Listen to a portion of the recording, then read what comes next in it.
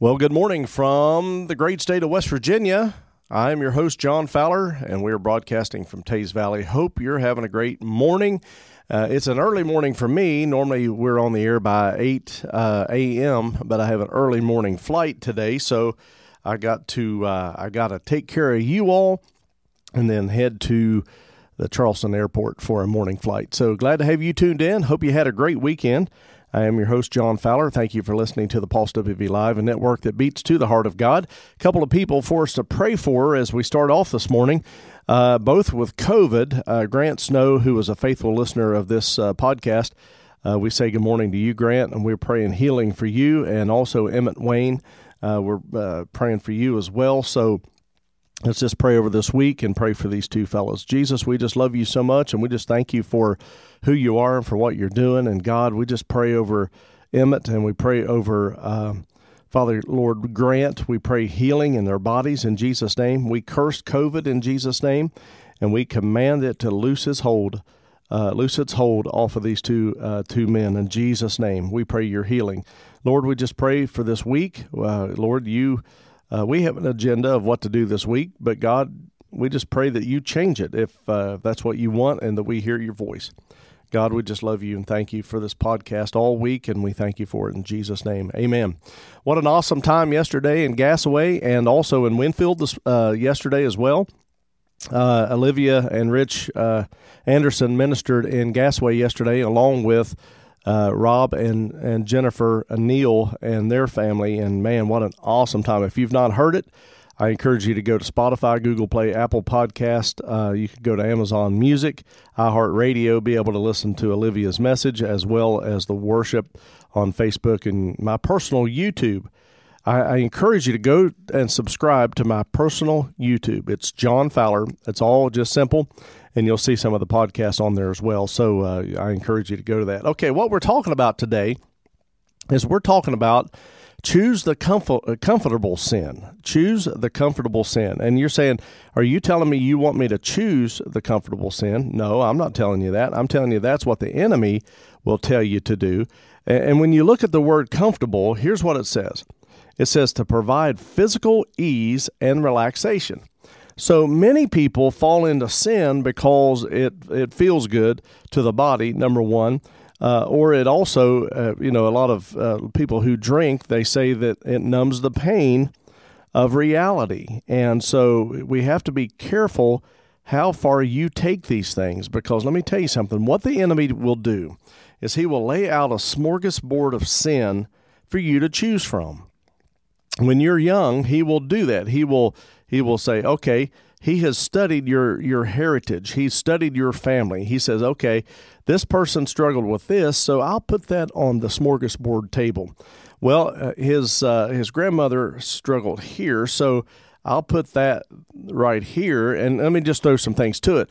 It's like, okay, well, his grandpa may have, and I'm not saying this about anybody's grandpa, I'm just throwing it out as an example. His grandpa, he was really bad about cheating on his wife.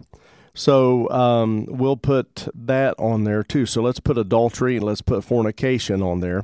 This is the smorgasbord that on the table that the enemy throws out there to you, and this is what he baits you with. Well, when he baits you, what happens, it's up to you as a fish to take the bait. You can choose to bypass it. It's like going to a restaurant, almost like the Trough, which is what I call the, what is the name of that place? I call it the Trough, but it's called, I can't remember. I'll have to think of it. I probably should leave the name of it out anyway so I don't get sued. But anyway, what happens is we go through the Trough, the smorgasbord, and you pick and choose the things that look good. A lot of people, when you go to the smorgasbord and when you go to a buffet, people pile it up. Well, I think you should start being charged for the weight of the food because there's so much of it that is thrown away. Here's the key. We go through this smorgasbord just like the enemy would try to get us to do, and we pick and choose what we like from our heritage, from our lineage. That's what we do. And then those are the things, those sins that you choose are the ones that you have your birthday with, and it could be as far as fornication, it could be lust, it could be gossip. You could have had a huge gossiper in your family. Well, then the devil just laid it out there on the smorgasbord table for you to choose, because he has studied you. He has studied you. You got to remember that, and he studied your family. John 10:10 tells us this, and I read this a lot to you because it's something that you need to get in your spirit. The thief comes not but to steal and to kill and to destroy. Jesus said, I come that you might have life and they might have it more abundantly. So the question is are you living the abundant life, or are you living the smorgasbord of sin and getting every little bit you can? So that's the key today. Choose the comfortable sin is what the enemy's saying. Choose the sin that will provide physical ease and relaxation, whatever it may be. It may be marijuana. It may be, watching a sexual movie. It may be on the phone gossiping. It may be causing an upheaval with somebody. You got to go over to Galatians 5 and look at the things that the enemy is trying to do to you and what you're picking from. But if you go to 1 Corinthians chapter 10, 1 through 21, here's warnings. This is dealing with the children of Israel. And he's given it as an example here. Moreover, verse 1, we're going to read through 21. So here we go. Moreover, brethren, I would not that you should be ignorant. And if that was West Virginia, that would be plumb ignorant. If somebody from West Virginia would have wrote that you wouldn't be plumb ignorant. How that these of our fathers were under the cloud and all passed through the sea, and were all baptized unto Moses in the cloud and in the sea, and did all eat the same spiritual meat, and did all drink the same spiritual drink. For they drank of the spiritual rock, and they followed them, and the rock was Christ. But with many of them God was not well pleased, for they were overthrown in the wilderness. See, the devil will take you to the wilderness and get you lost to where it's hard to find your way back to Jesus. Verse 6 says, Now these things were our examples, to the intent we were not lust after evil things, and they also lusted. Neither be ye adulterers, as were same of them. As it is written, the people sat down to eat and drink, and rose up to play. Neither let us commit fornication, as some of them committed, and fell into one day 23,000. Dag. Tell me if that's not a lot. Neither let us tempt Christ, as some of them also tempted, and were destroyed of serpents. Remember that story. Neither murmur ye, as some of them also murmuring, and were destroyed of the destroyer. Now all these things happened unto for an example, and they are written for our admonition, upon whom the ends of the world are come. Wherefore let him that thinketh he standeth take heed lest he fall. That means pride, walking in pride. Well, that'll never happen to me, and I'll never go through that. And I can't believe that person did that. You believe that person cheated on her husband? I would never do that. Don't say that. Verse 13 says, And there has no temptation taken you, but such as is common to man. But God is faithful, who will not suffer you to be tempted above that ye are able, and will with the temptation also make a way of escape, that ye may be able to bear it. Now here's the question here. Do we have to yield to temptation? No. Do we have to sin? No. Do we have to get into a mess and go to the wilderness, go to the valley where the enemy will beat up on us? No. You go on your own will. The Lord gives you examples of how to stay out of it, but it just seems like that people continue to go into it. And then these sins, you have your birthday with it, you have Christmas dinner with it, you go Thanksgiving shopping with it, Black Friday shopping. You do these with your sins that were on the smorgasbord when you were a kid and you chose and picked which things that you want. And people are dealing with those things for years before they get free of it. Wherefore, my dearly beloved, flee from adultery, and speak as to be wise man, judge ye what I say. The cup of blessings which were blessed, is it not the communion of the blood of Jesus? The bread which we break, is it not the communion of the body of Jesus? For we being many are one bread and one body, for we are all partakers of one bread. Behold, Israel after the flesh are not they which eat of this sacrifice partakers of the altar. What say I then?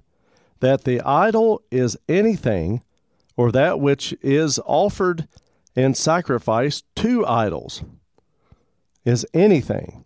But I say that the things which were Gentiles sanctify and satisfy, I will not to do of God.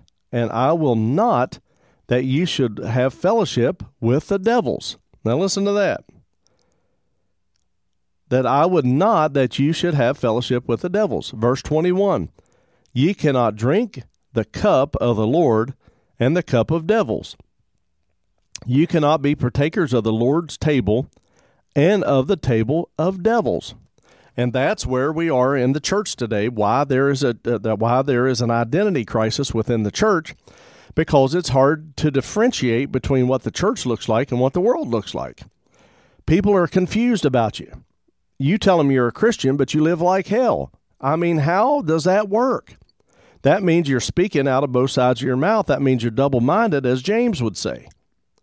Well, I always tell people, and I say it in jest, but I really mean it, if you're going to live wrong, don't wear your Pulse t-shirt. Don't buy it at a yard sale and put it on, because let me tell you something, you can make the church look bad because of your actions. You know, how do you act with that fish on the back of your car, but yet you flip somebody off on the highway?